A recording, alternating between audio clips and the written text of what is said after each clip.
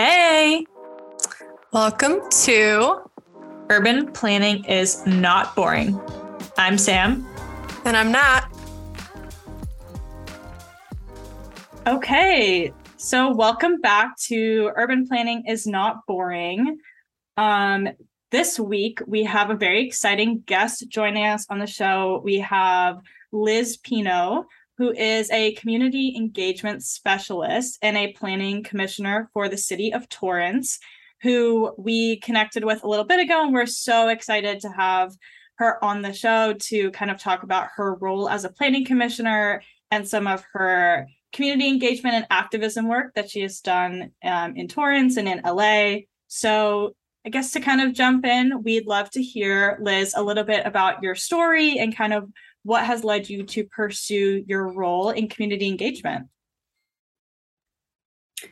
Thank you. Thank you so much. And like I said, I'm really excited to be here today with you.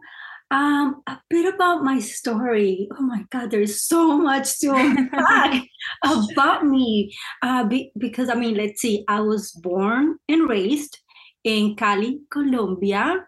And as many of you might know, the 90s was a crazy, crazy time for my country. I grew up during that, crazy Pablo Escobar era where many things were happening. I saw things that, I always tell people, no child shouldn't have to go through to that, because it was really difficult for me.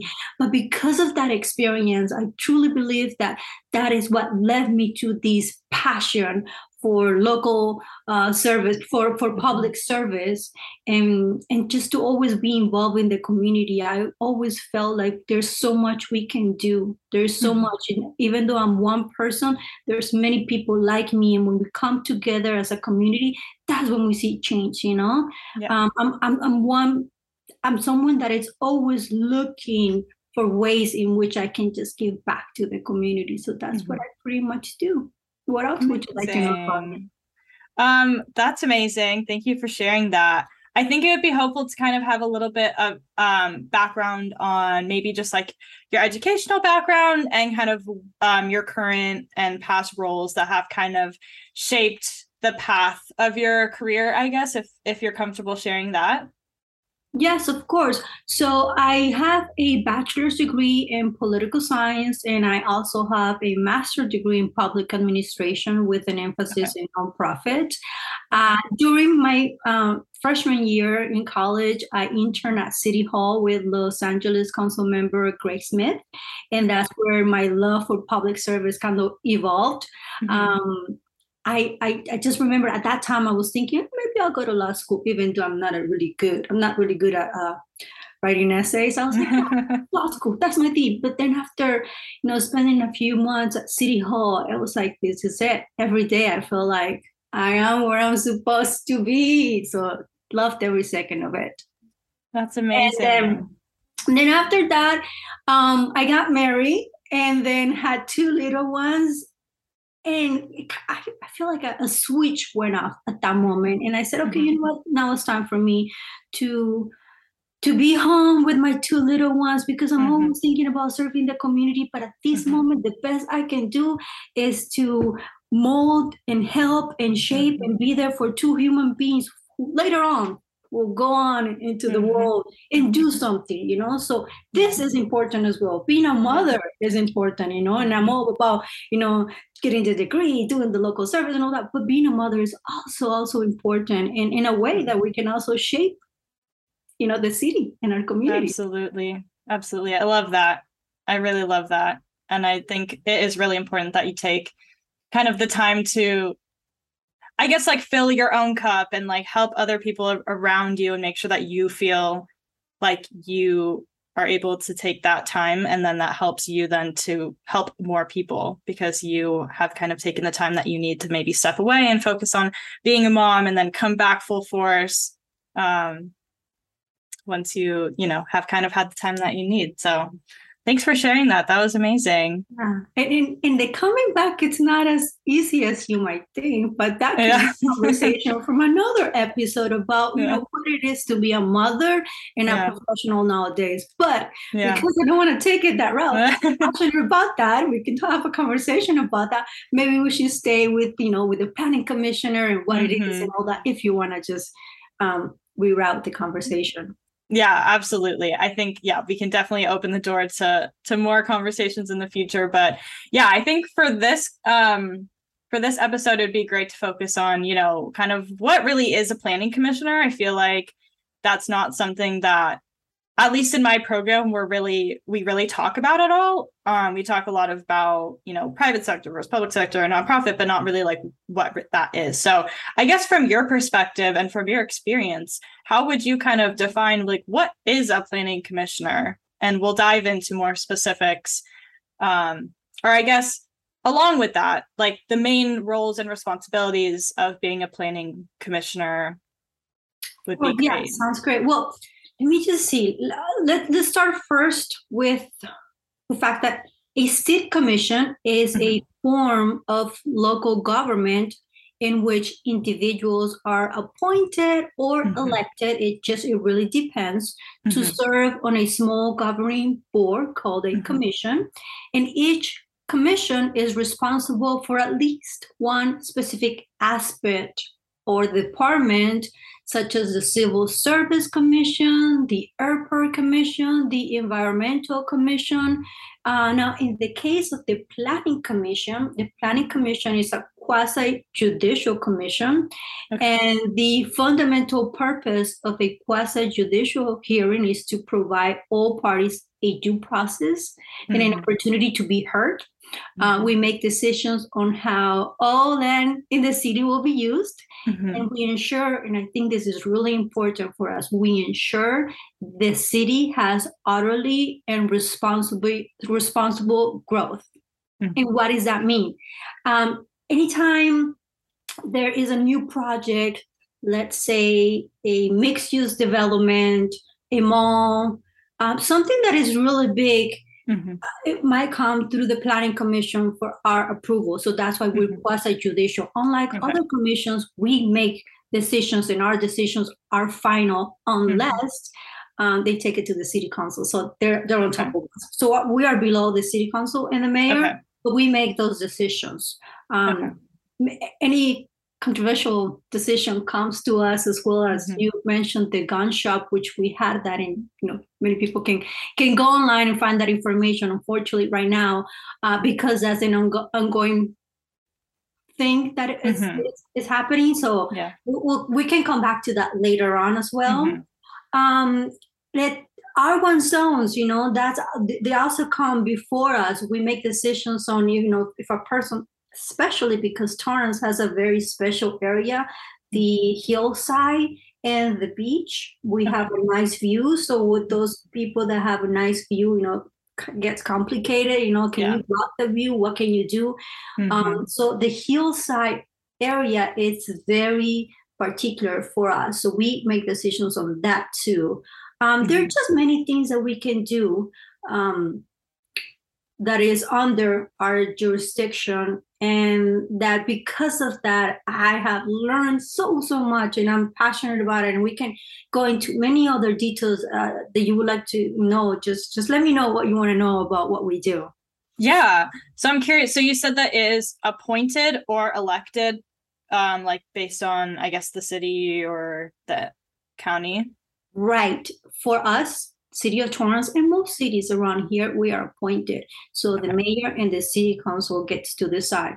So most commissioners, they start at a different commission, and then the planning commission and the civil service commission, because they're quasi-judicial, we tend to go for that one after. And then there's a lot, our meetings can go past midnight, 1 in the morning. So the commitment is pretty big as well, especially Torrance, because Torrance is a charter city. It's we make a lot of decisions. We are fully functional. Let's say we provide different services.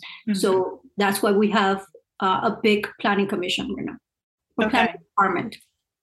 Yeah, I was going to ask about kind of like the time commitment that you have, and like if it's a paid position, because if I'm not mistaken, most commissioners have other roles that are like maybe like a 9 to 5 more traditional role, and then the planning commission meetings would be in the evening.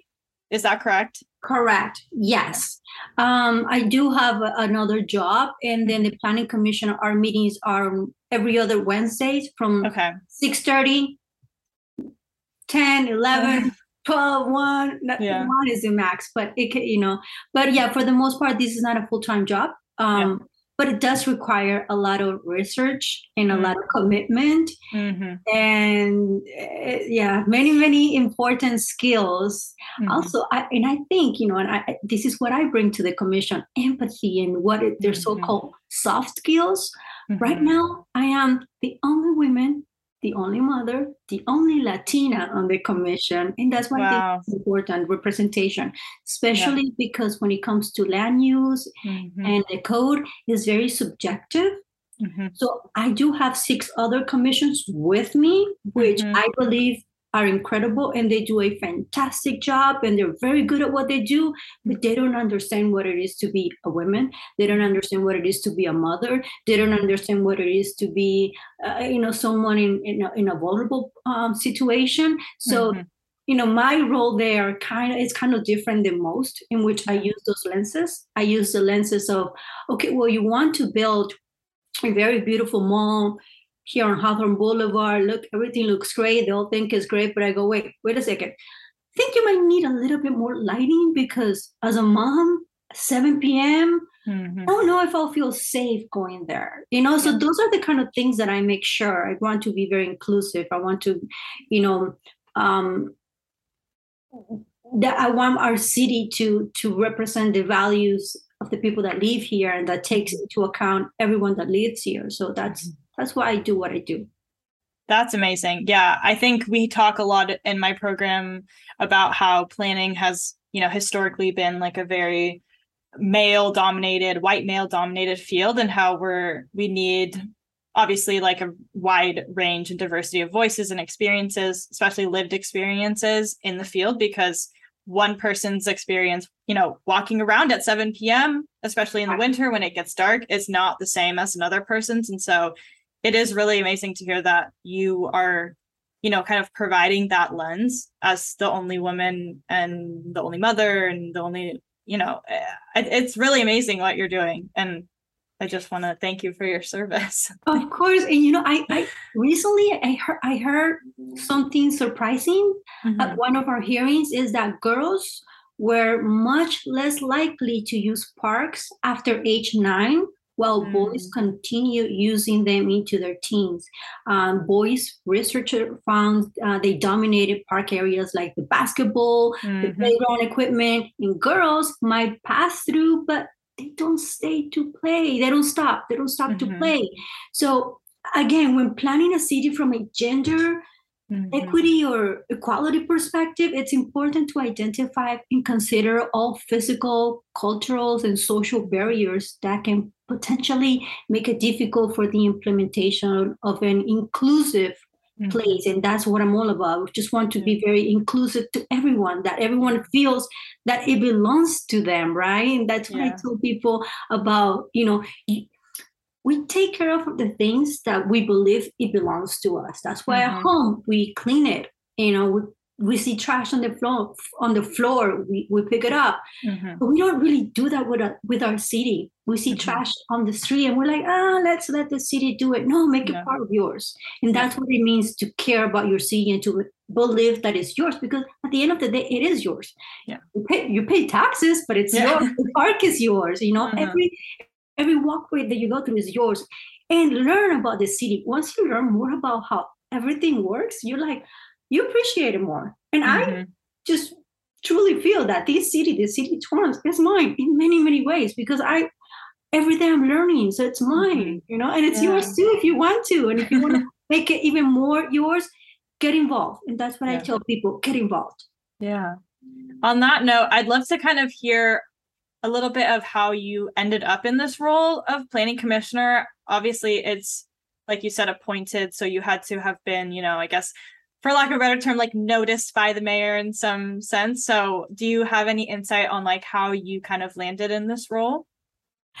Um, hmm, it was a series of events. It started with me going to different meetings, going to the city council meeting. You'll find me there as a mother. I'm like, I just find it fascinating. Just same as urban planning. It just, to me, it's fascinating. Then I will go to different meetings, around the city. And then I got to know one of our council members who I just admire him so much. He would tell me, he's like, why are you always here?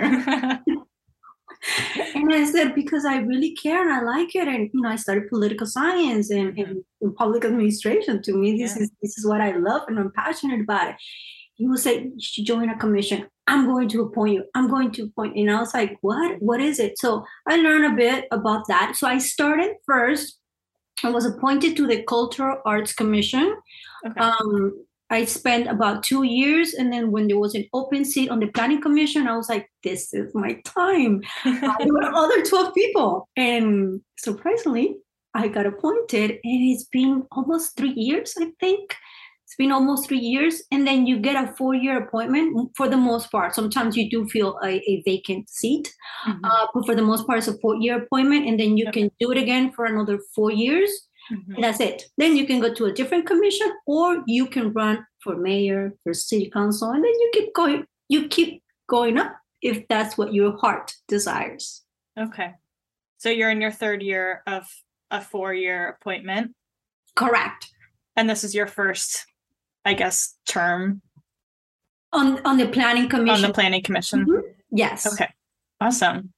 And you kind of have touched on this a little bit, but I'd love to know kind of the like best parts of being a commissioner and kind of the parts that do get a little bit tricky and that might not, obviously like the meetings go late. And I'm sure that there's a lot of people who butt heads a little bit. So kind of the parts of being a commissioner that do get a little tough or they get a little draining. So like those two different sides of it.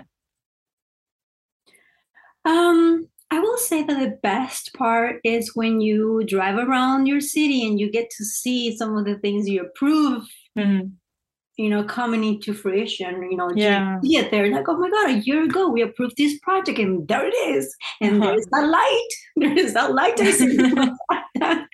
And then, many, many different details that I just sometimes ask the developers to again make it more inclusive. That would definitely be the best part.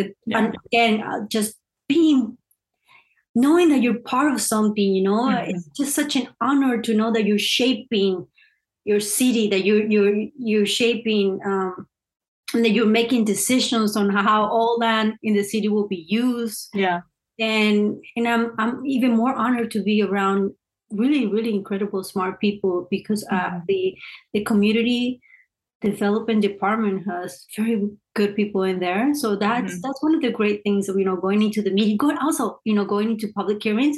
There's so many people that come and just are part of the process. I love that. I love when I have high school students. They're very, very passionate, letting them know why they feel that this is a good project or not a good project. So that's definitely, civic engagement right there. Just love that. Difficult part is, there's no way you can please 180,000 residents. You're always going to have someone who disagrees with you and will hate you as a result. Because I got already try my best, and I always think not what Liz Pino needs is what the community needs. Is this good for the community? And sometimes, regardless of my personal belief, it can be that it's at odds with what the city needs at the moment. I'm also one that I'm always thinking ahead. I'm always thinking and planning for the future, where most people are just staying in the same ways or belief where cars are going to be here forever. I'm like, no. Do we need that much parking? Do we need that one right there? I'm always asking those questions. Also, because I was born and raised in Colombia, I grew up in a different country and I saw things in a different way. So many times I'm asking questions that other people look at me like, huh?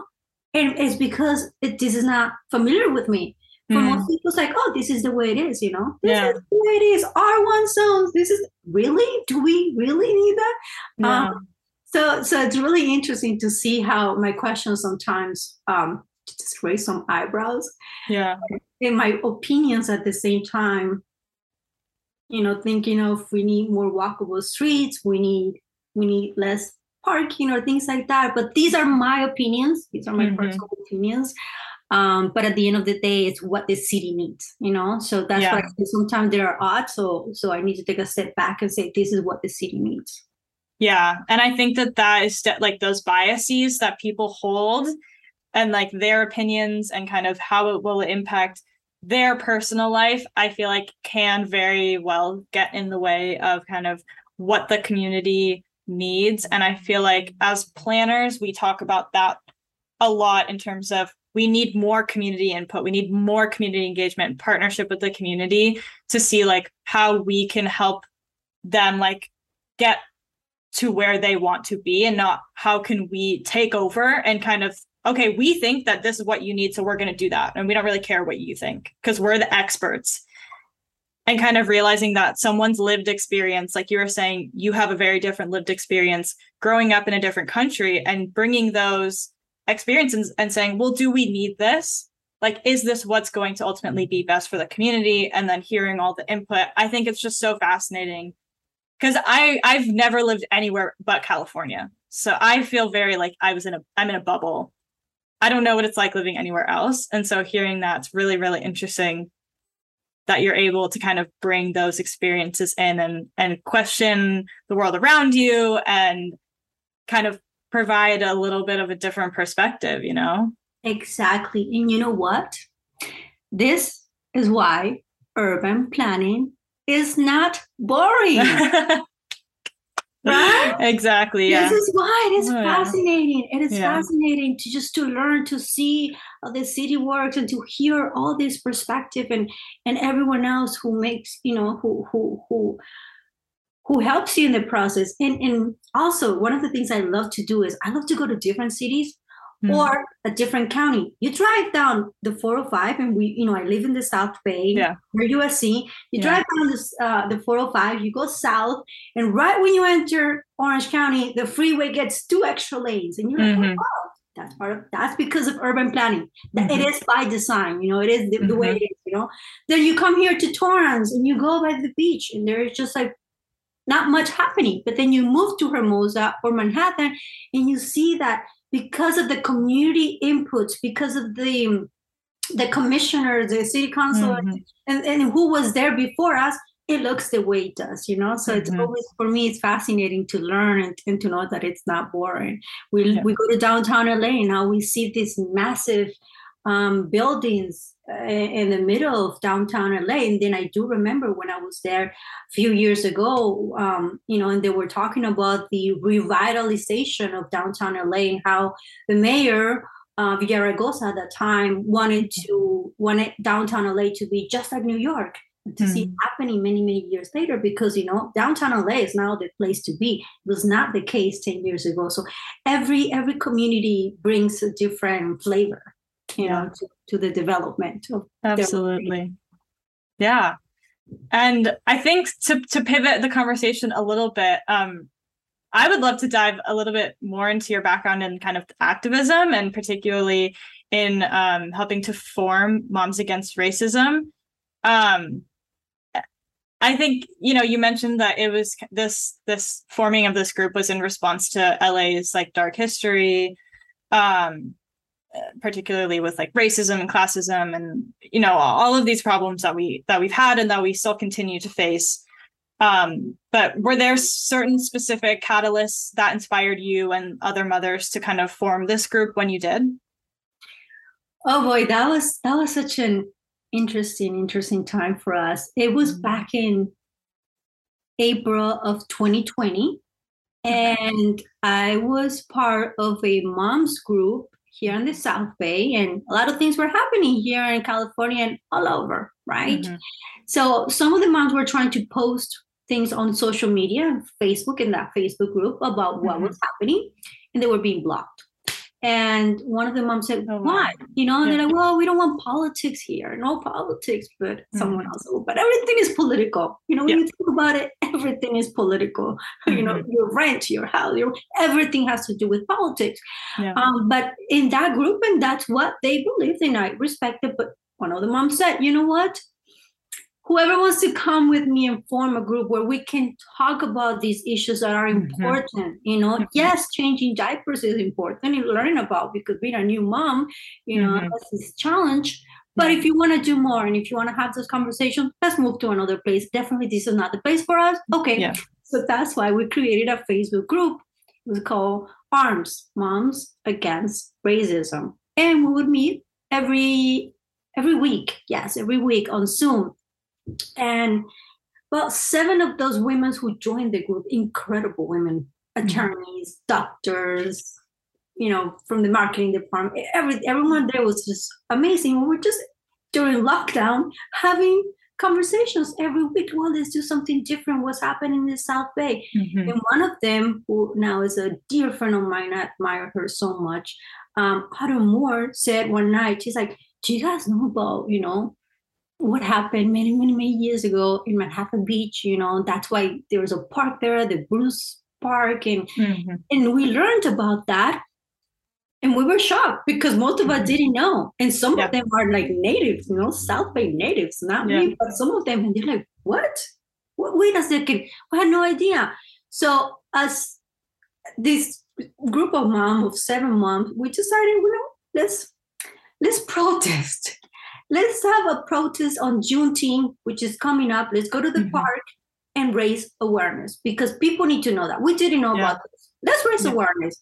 And we went to the park with our little ones, and many news channels and newspapers followed. And from there, it kind of like, it just took off. It Yeah. just became, you know, it became national news, and Mhm. it was incredible to see what was happening. Now, Mhm. someone from our group, Kavan, felt very passionate about that, and just she kind of took the project and went with it.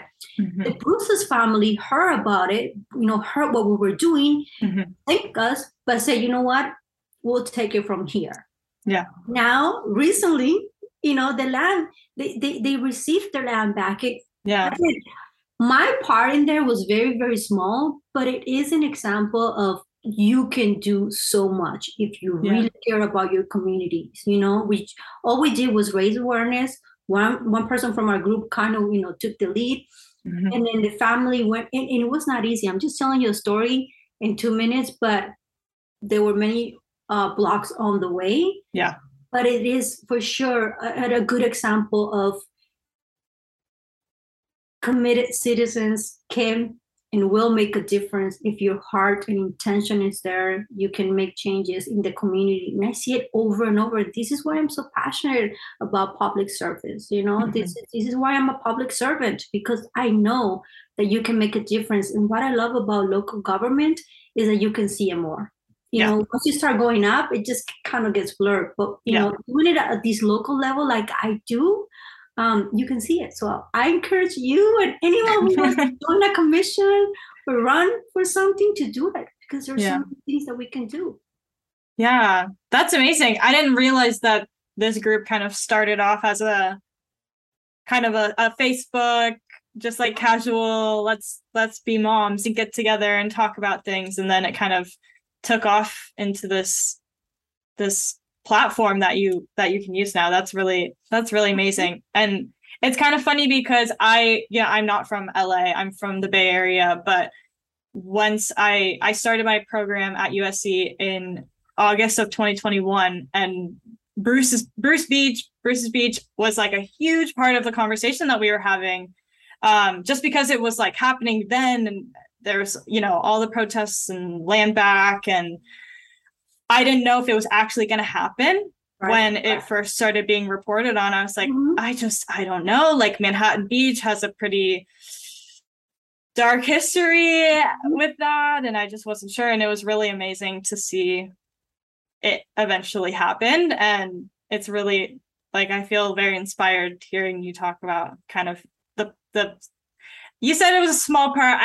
I think you're being humble. I think that was a really incredible action that you did, and just to bring awareness. And I think, especially in COVID, it's been really hard being remote and kind of still wanting to have an impact, and just feeling like, I don't know, I feel like in person is so much more impactful, but with the lockdowns, it was, harder to kind of get out and do those things. So it's really inspiring that you were able to do that despite like COVID too. Right.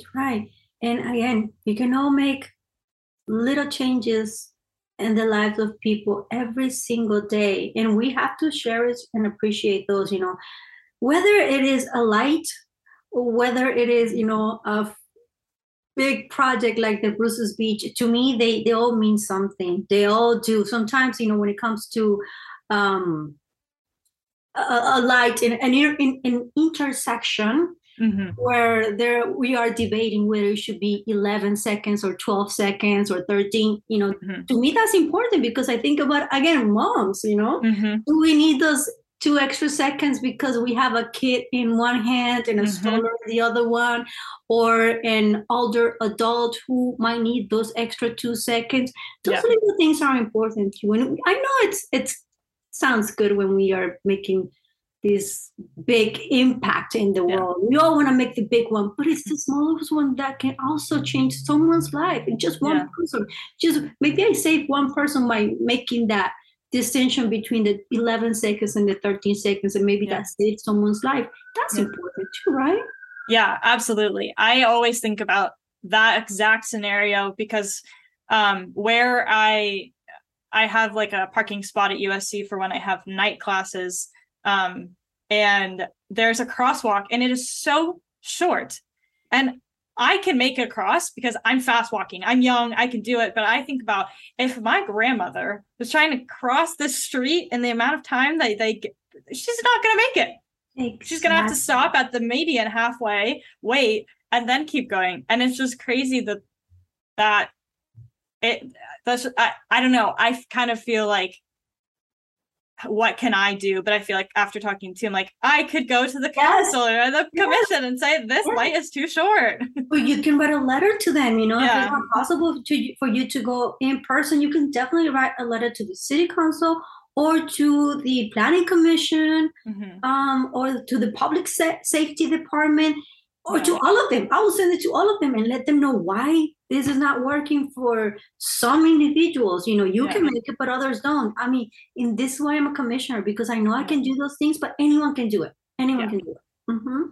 Yeah. And I think starting to kind of wrap it up, I know that you mentioned, you can write a letter, you can go to the meetings, but for people who, want to get involved and maybe they just don't feel like they have time, or they're a little bit intimidated, do you have kind of like tips or tricks that might make it a little bit more like easier for someone who's really busy or just might be intimidated to kind of be involved in different capacities, whether it's just attending meetings or writing letters or whatnot?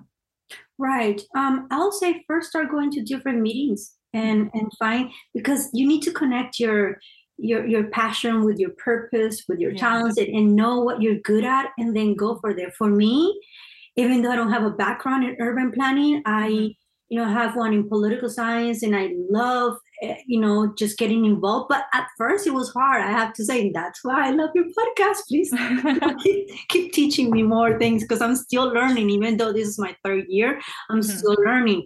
But if you're passionate about it, you can definitely join any commission and pick the one that you feel you're more aligned with, whether it is, environmental commission because you care about the world, or whether it is the airport commission because, the noise they make around our city, can make an impact on other people. So you can make changes there, or the social service commission because you want to help with the unhoused people right now, and find ways in which you can solve that wicked problem. Or there's so many commissions that you can be part of, and some that there's less commitment. The 2 commissions that require the most commitments are the civil service and the planning commission. But there are other commissions that you would definitely, they're very easy, and you can start there. And then again, if you love it, you can just then run for something. And we need more women, right? We need more women. We need women representing us. We need women to understand the struggle that, it's not just 9 to 5, that our job continues as, when we go home and we cook and put the kids to bed. And also that, we're responsible for those kids. We're responsible, we later on will give them to the world, and that's also a legacy.